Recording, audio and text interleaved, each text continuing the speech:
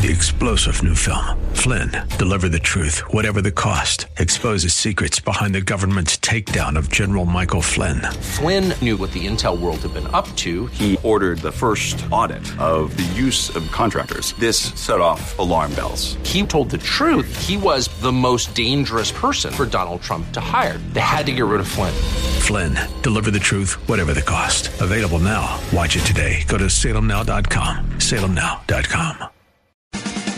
Well, welcome back as we head into Hour 3. No better way to end the week than with our good and dear friend Pete Peterson, one of my favorite academics and public intellectuals. He is the dean of the Pepperdine School of Public Policy. Publicpolicy.pepperdine.edu is his website. You can follow him on Twitter. It's a really interesting and vibrant Twitter account, at Pete4CA, the number 4, at Pete4CA. Pete, welcome back to the Airways of Phoenix. How you doing, man? Great to be back with you, Seth. Always good to be with you and to be in Phoenix. Yeah, I love having you. We got to get you here in person one of these days. Yeah. But you know how do I fight Pepperdine and the weather in Malibu with Phoenix weather? It's hard. It's hard. And plus you have all that wonderful intellectual vibrancy going on at your school. So if you ever decide to slum it, let me know and I'll pick you up and I'll show you some nice places. Pete, I'm glad to have you, as always, but particularly this week because one of the main topics I've been dealing with throughout the week on the show has been education. We got these NAEP results, the National Assessment of Education Progress, known as the nation's report card. It wasn't a surprise, but it was an awfully hard second hit after the last results, where we look at where our 4th and 8th graders are right now when it comes to numeracy and literacy, math and reading. Talk to me a little bit about that, Pete. What are you drawing from all this? Well, I'm hearing. First off, the top line results are concerning. We are seeing drop-offs in educational performance. So you start with there, and of course, the next question that's begged is why is this happening? And in that, a number of experts across the board are weighing in. Of course, first and foremost are the shutdowns and the growing awareness that the closure of schools, as much as we were told by some at the time that you could offer just as an effective education across K-12 online as you could in person, is obviously being shown to be false, and false in ways that may have long-term implications. But there are also some that are arguing, and I read a piece on this as well recently, that are continuing to argue that social media and the allowance of many in public schools in particular to allow cell phones in the classroom, that some of these trends have been exacerbated by COVID, but nonetheless these are trends that we've been seeing now for a couple of years, and so they're arguing that we have to be much more aggressive in our schools about social media and cell phones. And as simple as that sounds, they're arguing that these, again, when you're looking at fairly young minds in elementary schools and even up through high schools, we're not fully developed emotionally or intellectually at that point, that we are seeing the impact of this technology in ways that really is stunting the intellectual growth of America's youth. You and I grew up around the same time, Pete, and I remember very clearly in the early 80s, and really for a long time after that one of the issues that people spoke about a lot with children's development, children's educational processing, that too much TV. And that we were losing focus, our children were losing the ability to concentrate because of too much television. And, of course, the interruption of commercials and the distractions that led to distracted minds. Now, I guess kids don't watch TV as much. They're on their phones. They're in front of their screens more. But it is a mirroring of that problem. And, of course, when you think about the distance learning or the Zoom education with the closure of schools, we took the problem that you're mentioning, that you're talking about, which was too much screen time, and we said we'll give them more screen time. We kind of are removing their organs steadily to play off C.S. Lewis and still demanding a function. But we're creating, I mean, are you telling me, not you, but are the professionals really going to sit here and tell me that concentration and focus isn't important in the young mind, in the young child, in the learning student? This is what takes away from all of that, right? Yeah. No, exactly right. And, of course, we see it at the grad level, and many of our faculty here at the graduate school do not allow cell phones in their classrooms. But we think about the young, and increasingly we're seeing parents allow kids to have cell phones as early as, 6, 7, and 8. And certainly some of the reason for that is you want is used as a device for safety and a point of connection between parents and kids.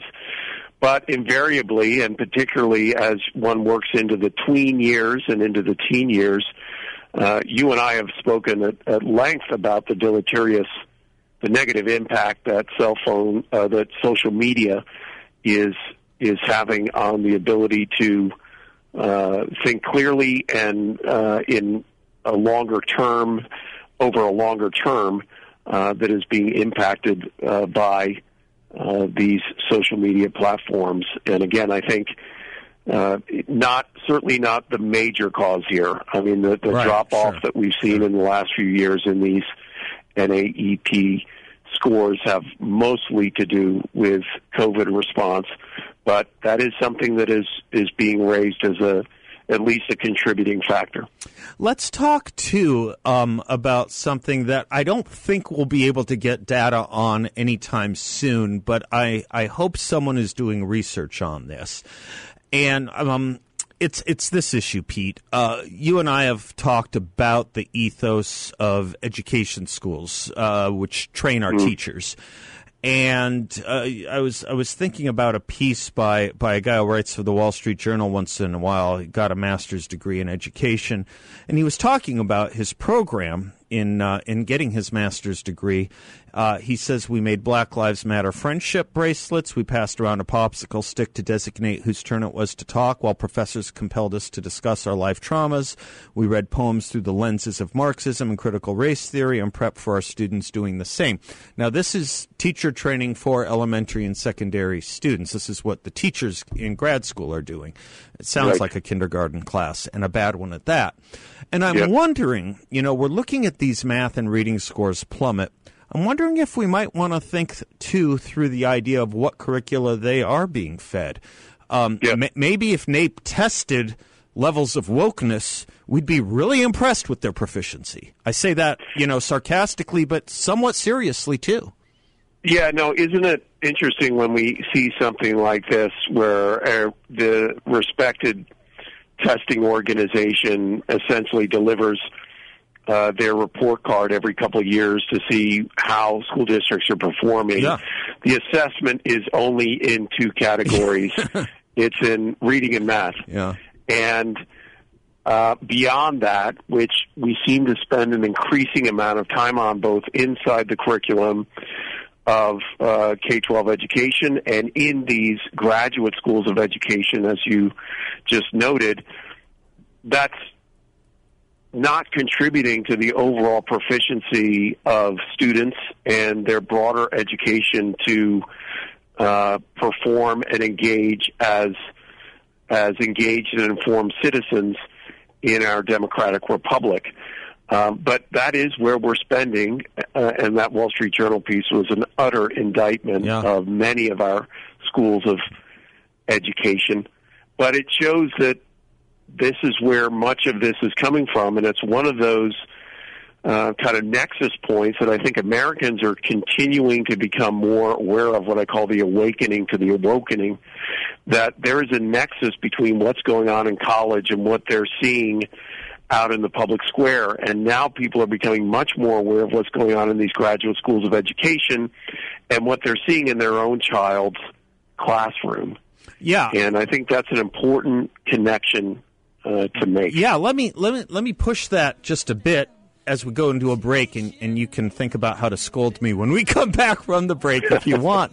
But you and I were focused on the head of the L.A. Teachers Union about a year and a half ago saying there's no such thing as learning loss, and besides which our kids are learning other things, like what insurrection means. Here's the thought, maybe for Pepperdine or someone else, cynically, maybe have a NAEP test on wokeness. Maybe have a NAEP test on just how well our students are doing when it comes to understanding concepts that might have come out of pedagogy of the oppressed. If someone developed that test, Pepperdine maybe, they maybe would see that the students are doing really well, and maybe it's a moneymaker. All right, you come back with me on that when we come right back. I do have a serious point underneath this, which is, though, when we're not teaching what we find to be essential and we're focusing on all these other ancillary things, well, the essentials are going to fall by the wayside. We see it in government, and why wouldn't we see it in education? Pete Peterson and I'll be right back.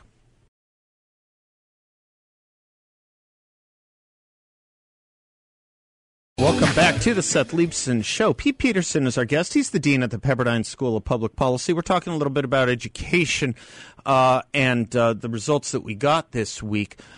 Pete, my other complaint about what's going on with the national assessment or the nation's report card, I have found this to be true. You're finding it in California. You tweeted about this. Why are they holding up on the state level test score results? Why are they holding up? Well, one of the things I have found with government reports in the areas I've studied pretty deeply over the past 20, 25 years, one has to do with Department of Health Services and drugs, something known as the Household Survey, and then one is in education, the nation's report card, the national assessment, is they make them harder and harder to read. They used to be pretty easy to read. They make them more and more difficult to read. And if you read most stories about the NAEP scores, Pete, they're written about numbers like we went from 219 to 216. And people have no idea what that means. We used to really have a clear understanding of achievement level results, and the achievement levels were basic, proficient, and advanced. And below basic was also part of it, which meant F. So when you dig down into these crosstabs, people can lament that our children are in the 4th and 8th grade failing at proficiency. Proficiency is what we'd expect at about a B-minus level. It's about a B-minus B level. It's not advanced. But if you look at the below basic numbers, and you have to do a lot of research to get to them, but if you look at them, I want people to know what crisis we're looking at. 37% of fourth graders, that's almost 40% of fourth graders, are below basic in reading. That means almost 40% of fourth graders can't read. At 8th grade, it's 30%. It's a third. I mean, Pete, this is what they aren't reporting, not very much, and this really is a crisis. Yeah, it is. And you're right. Certainly, much of the way in which much of this data is reported can be pretty confusing. They try to deep six the bad news, is what I guess I'm trying to say. That is absolutely happening. Although I will say that one of the positive silver linings of COVID, and we have talked about this before, is that parents are newly engaged in what's been going on, not only in their classrooms, but the fact that they were really forced to engage at levels as teachers, obviously as schools were closing, as classroom support, as they had classes being held in their own living rooms and dining room tables in ways that they haven't before. And you're right. I mean, the results here are not good. That particular tweet I sent out, the California state education scores really essentially had to be pursued through the courts to request the Department of Education. And it should be noted, this is a statewide election season here in California, and the state school superintendent is one of those positions that's on the ballot. It's being held by an incumbent who has not been very forthcoming in releasing these, but a nonprofit called EdSource essentially forced and pursued the Department of Education to release the data. But just to throw out another data point, the Los Angeles Times is reporting that student scores in Los Angeles demonstrate that 72% are failing to meet math standards. Yeah. 72%. Yeah. This is obviously a catastrophe, if not a crisis. And, one of the things I've been talking with experts during the week on the show and off, what can parents do? Parents have done yeoman's work on this front over the last couple of years, of course, having been forced to and waking up to what's going on. But, one of the things parents can do is encourage reading at home, even if their children can't read, reading to them. There are things parents can do to kind of do their best to get their kids back up to speed, their children back up to some levels of literacy or proficiency. But one of the interesting things, too, is important to point out that reading and math, both obviously hugely important, but if you can't read, you can't do math. Right. Math does require literacy. You can't solve for X. You can't solve a problem if you can't read the question, right? Yeah, that's right. And on that score, 58% of Los Angeles students are not at the proficiency level in reading. Yeah. So, end of day, for all the money we're putting it in, this is kind of the irony of the times we live in too, Pete, isn't it?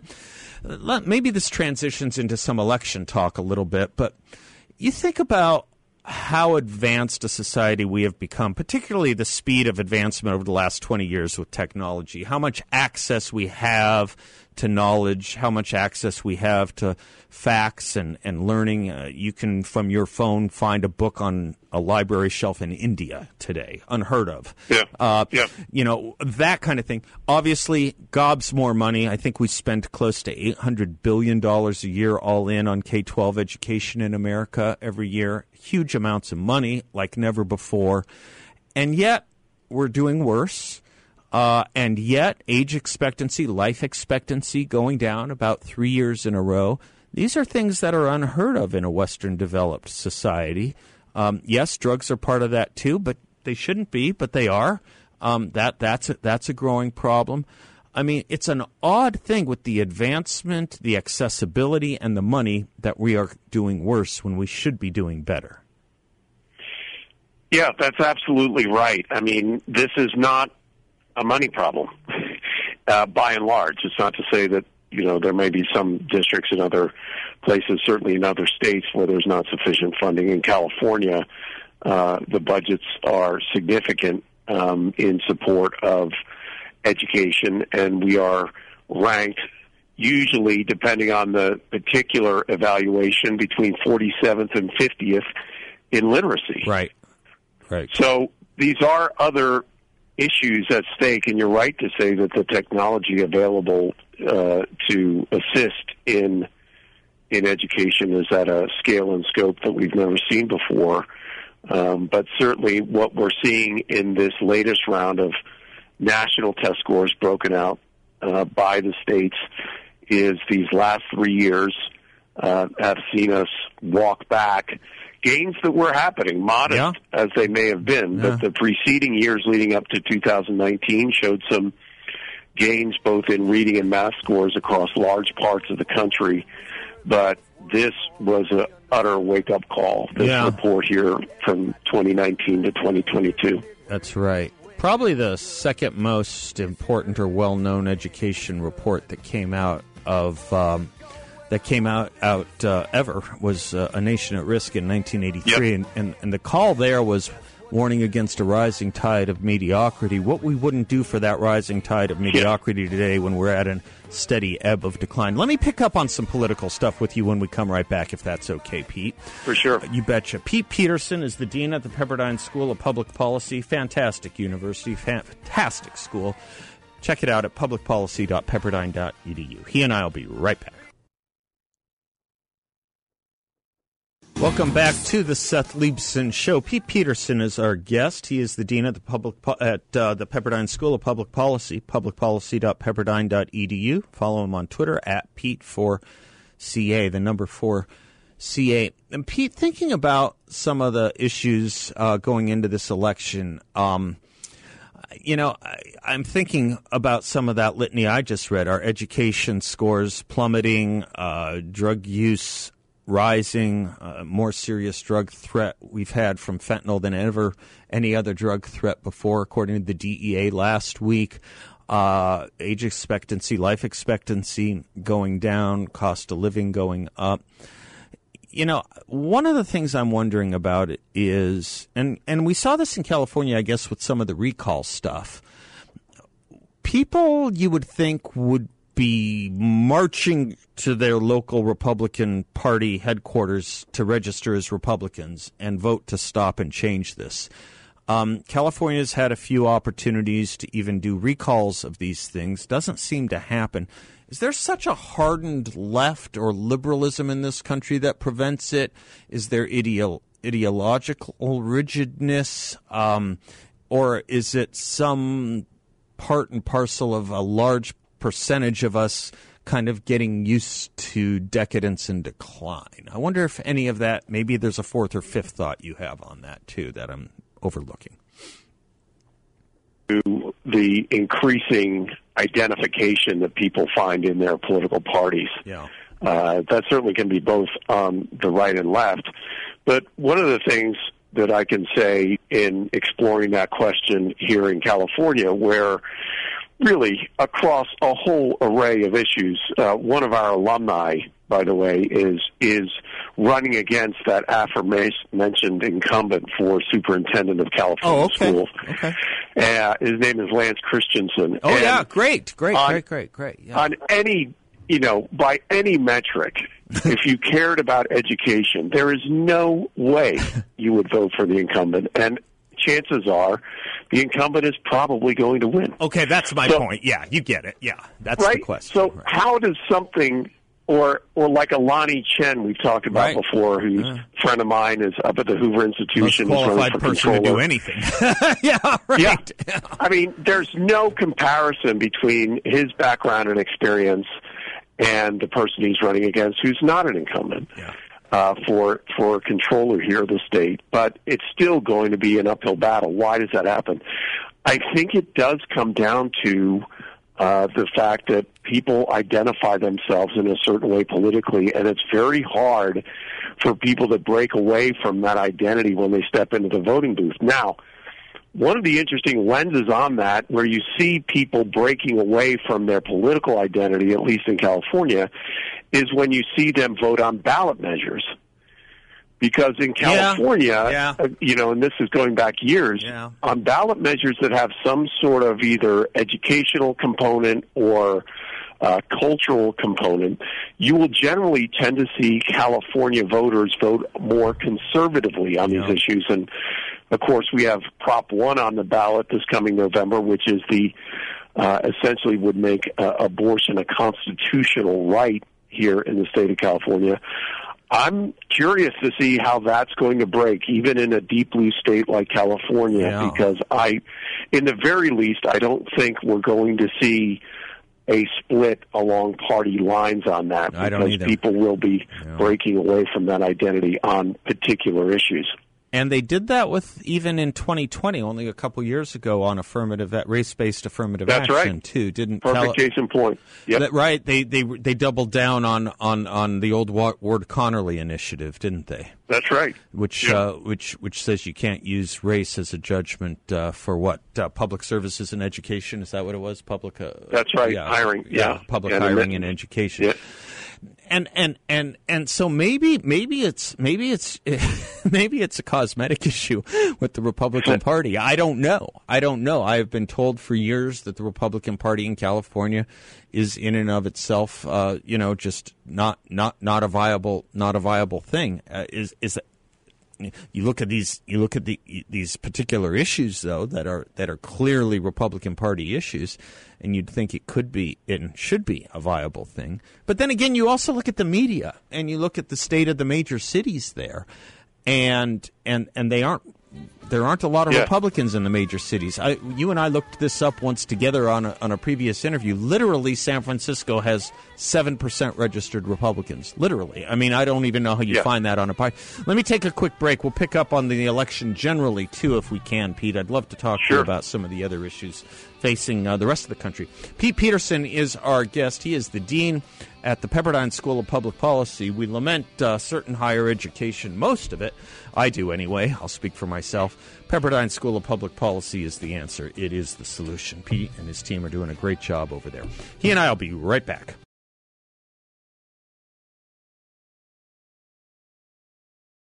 Welcome back to the Seth Leibson Show. If a song mentions Jamaica, I suppose that will be my tip of the hat to Pete's musical career in ska music. That's the best I'm going to do, though, even if it is soft rock.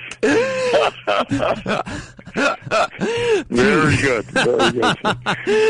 Pete Peterson is our guest. He's the dean of the Pepperdine School of Public Policy.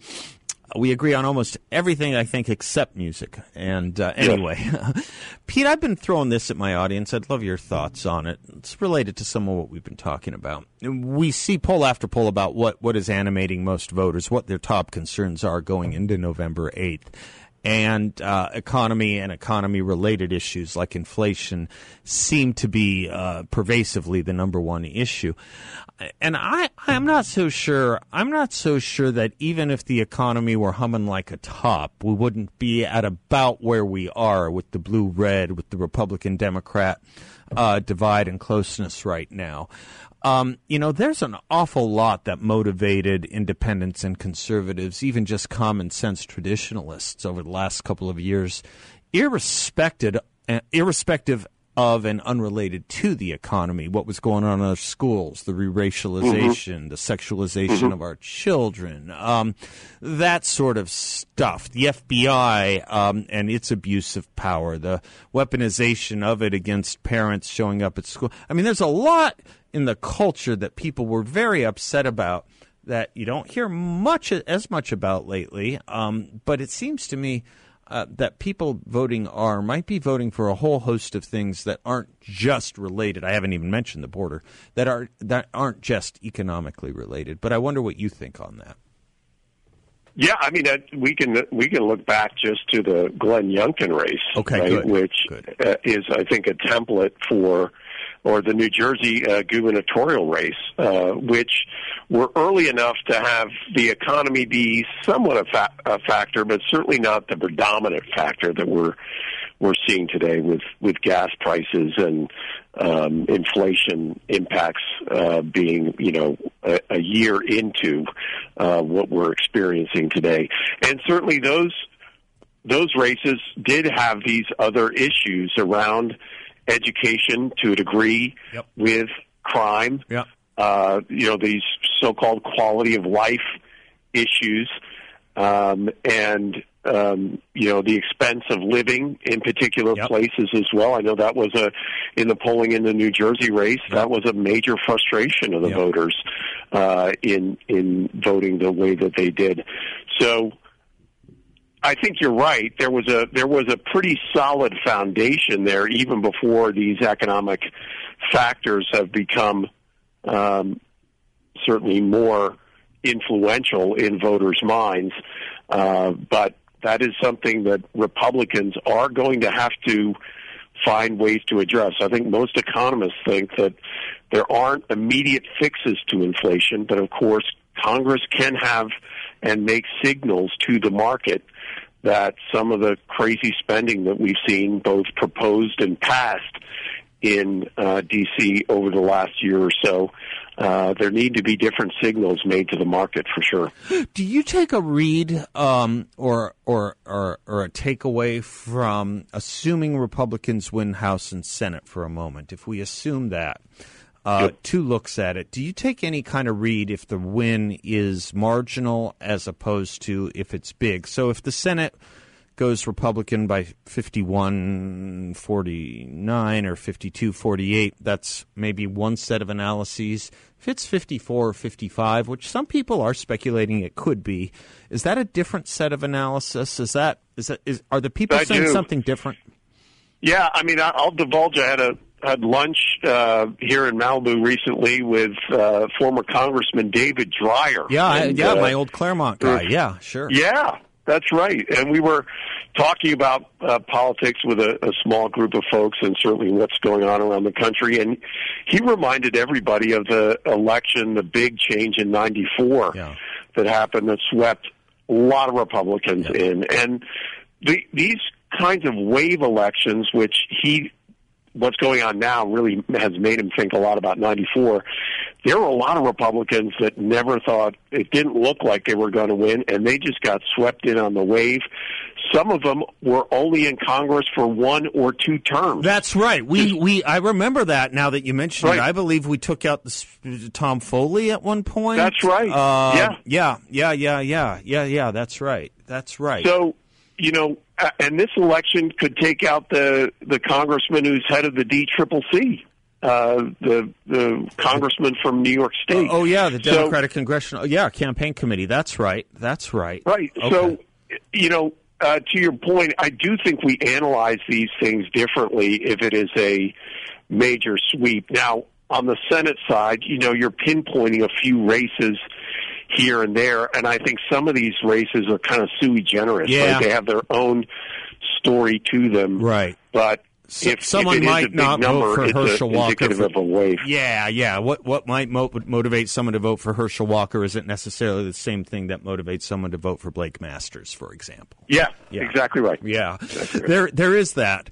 But then again, too, these are statewide. The Senate does comprise a statewide race, and it would say something interesting about the direction of some of these states over which we have a few clouds of question. Arizona is one, Georgia's one. We're not sure which way those states are going right now, generally, not just in the Senate races. People think of Arizona as a rock-ribbed red state. We have a higher delegation of Democrats to the House than Republicans. Mm-hmm. The places changed. This place changed. Yep. We'll see if it. We'll see if we can change it back, which is the true meaning of revolution. Well, Pete, I'm looking forward to catching up with you. We'll talk again. Probably. Will we know something when we talk again next time? I think so. I think we'll know something when we talk. I think we will. Yeah. So we'll see how right we are. And and how much more harder we have to work. But I always love checking in with you, and I always love ending my week with you, Pete Peterson. Thank you for everything you do, sir. Thank you. Great to be with you. You betcha. Again, Pete Peterson, he is the Dean at the Pepperdine School of Public Policy, publicpolicy.pepperdine.edu. I'm Seth Leifson. We'll close with a final thought when we come right back.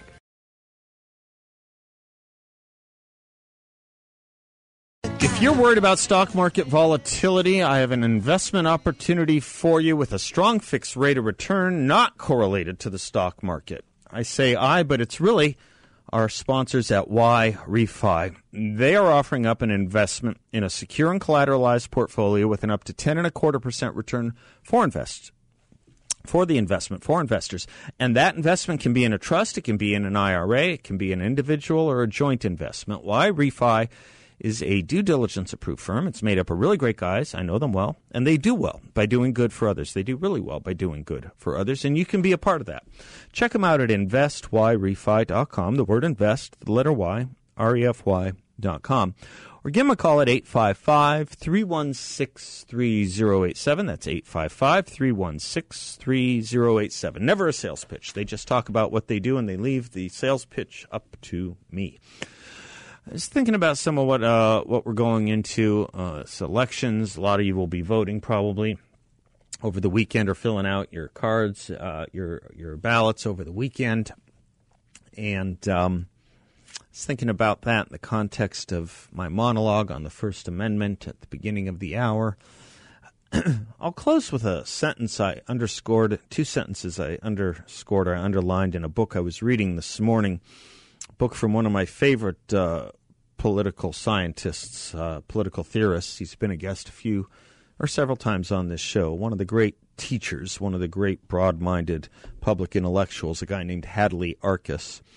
And he was writing, no government can claim to call itself a decent or lawful government if it's not committed to recognizing in first instances the differences that separate the innocent and the guilty, the decent and the corrupt. And it shows its respect for these differences in the most serious manner when it insists on making discriminations between the innocent and the guilty on the most sober and in the most sober and reasoned ways. When we think about what we're voting for, when we think about what stamp of approval we are giving to candidates running for public office because of the stamps of approval they will be giving to public policies, I think that's a good way to think about it. What do you want your government to stand for? Do you want it to understand these distinctions between innocence and guilt, decent and corrupt? We have those choices before us, and all those policies I was talking about with Pete from school and outward, they are corrupt in and of themselves and corrupting of others. We can have public leaders. We have several of them here, several of them running throughout the nation, who can restore us to a government that respects decency over corruption and innocence over guilt. Think of maybe when you vote, voting along those lines. Just what imprimatur are you putting on your candidates and what you want them on behalf of this government to be putting their imprimatur on? You want it on decency or you want it on corruption in every sense of the meaning of that word? All right. Thank you for being part of us this week. I am Seth Leibson. Until Monday, God bless you all, and class dismissed. 3-star General Michael J. Flynn, head of the Pentagon Intelligence Agency, knew all the government's dirty secrets. He was one of the most respected generals in the military. Flynn knew what the intel world had been up to. He understood its funding. He ordered the first audit of the use of contractors. This set off alarm bells. The explosive new documentary, Flynn, Deliver the Truth, Whatever the Cost, uncovers the facts behind this scandal. Flynn told the truth. He was the most dangerous person for Donald Trump to hire. I find out the worst enemy that I'm going to face in my life is right here in America. They took my assessment and they wanted me to change it. And I was like, I'm not changing it. They had to get rid of Flynn. With in-depth interviews, archival footage, and never-before-seen personal records of the man behind the headlines. I just felt like I was drowning. Flynn, Deliver the Truth, Whatever the Cost. Available now. Watch it today. Go to salemnow.com. salemnow.com.